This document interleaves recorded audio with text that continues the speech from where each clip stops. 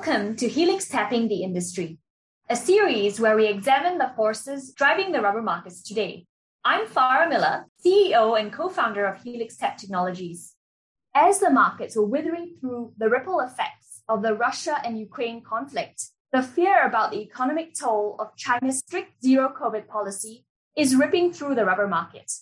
Almost a month into the lockdown and no signs of relief, the rubber market is witnessing a severe fallout in spot prices and demand. To discuss more about this, we have a very special guest joining us today. Daniel Tan is based out of Singapore and is a rubber trader of Grand Resources Group Company. Established in July 1994, Grand Resources Group Limited has been consecutively ranked as one of the top 500 Chinese enterprises since 2006. Starting from Ningbo, China, they now trade multiple commodities and operate globally. It's Friday, 29th April 2022. Welcome to the podcast. Thanks, Farah. Glad to be on today. Great. Let's get right into it and talk about the elephant in the room, China. China's economy seems to be at its lowest at present since early 2020 when the pandemic first hit. It's noted by the deceleration in retail sales, output, and also higher factory gate prices. In your opinion, how is the rubber industry dealing with this situation? Right now, China's zero-COVID policy has resulted in long lockdown in Shanghai and mass COVID testing.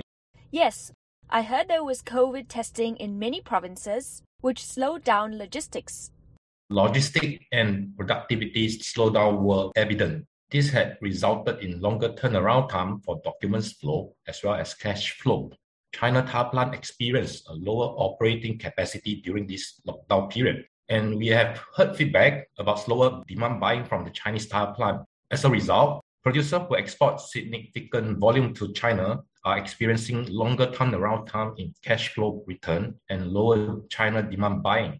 I see. Yes, it does seem that rubber seems to have a downward price bias. The prices, especially thigh rubber, looking at Helix Tap's physical STR index, have seen a drop around 2% in just the first half of April. Seeing the way things are moving and the Chinese government's zero-COVID policy, the situation seems unlikely to ease soon. What would you think would be the impact on the demand, given that the supply chain is already disrupted? Do you see a supply glut situation going ahead? Right now, Chinese sentiment are definitely not bullish, given the logistic disruption and cash flow disruption seen from China's current situation. China has been under lockdown for more than a month now. What's next?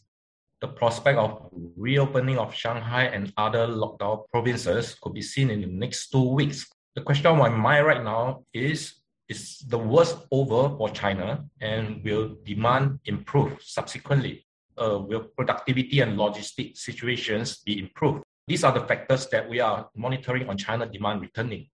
I see. On the international consumer front, we are still seeing a very high premium against the SIR trades as the future market declines. From what you're saying, this suggests that the demand in the overseas international market is better than China currently. How about the producer side?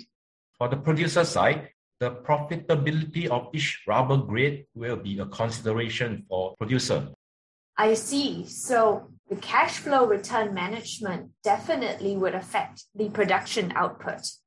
There are also market expectations on supply improving in the near future, as some rubber producing countries such as Ivory Coast, Vietnam, Cambodia, and Thailand, Northeast region coming out of wintering.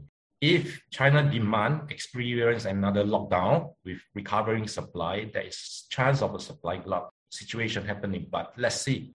Yeah, I've heard such a wide range of traded prices this week. It's hard to predict with confidence. On one hand, you have reports of heavy rain in Thailand and Indonesia, but the prices tell another story.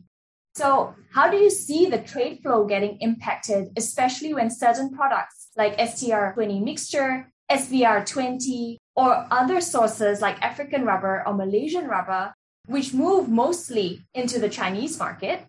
We do have to understand that the mixture rubber grades are primarily designed for the Chinese market due to tax issue.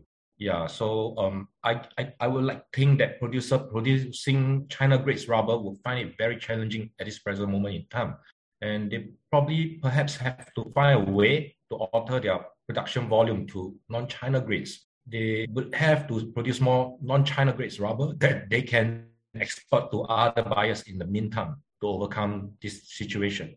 In your view, how challenging would this be for the producers? And you mentioned cash flow earlier. What would you think would be the magnitude of impact on prices? China is consuming about 5.9 million tons of rubber in 2021 based on ANRPC data. If the China zero COVID policy continues to disrupt the physical demand and actual delivery of physical cargoes and cash flow, the impact could be negative for the rubber price trend if this situation continues to drag on. Producers who export a lot to China will find it very challenging. They definitely have to find a way to manage their production volume or even diversion of trades from China to other region buyers. Wow, that sounds like a sticky situation to be in. And one more sticky situation. Lastly, moving on to another difficulty faced by everyone, the supply chain.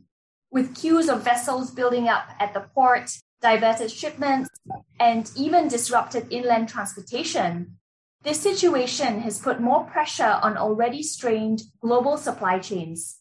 How is the rubber chain specifically dealing with the situation? At the moment, traders could only wait for their documents and cargo to clear the Chinese custom due to the strict COVID measures.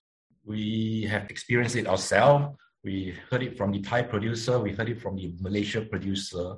So longer delay is expected until the measures are relaxed and we see improving courier services and custom clearance productivity. This is a situation that every rubber seller is facing in China. So right now, what the seller have to consider is the longer delay in receiving cash flow back from China and determine if they are able to divert some sales or volumes elsewhere. I see. So in this situation, it's sort of very confusing. What I appreciate is your insights and your understanding of the Chinese market, Daniel. So once again, I'd like to thank you for joining Helix Tapping the Industry. Thanks, Farah. If you enjoyed today's episode, let us know at marketing@helixtap.com. And for more updates on the rubber industry, please check out our website, www.helixtap.com. And you can also follow us on socials under the handle HelixTap. Thanks for tuning in to Helix Tapping the Industry. Until next time.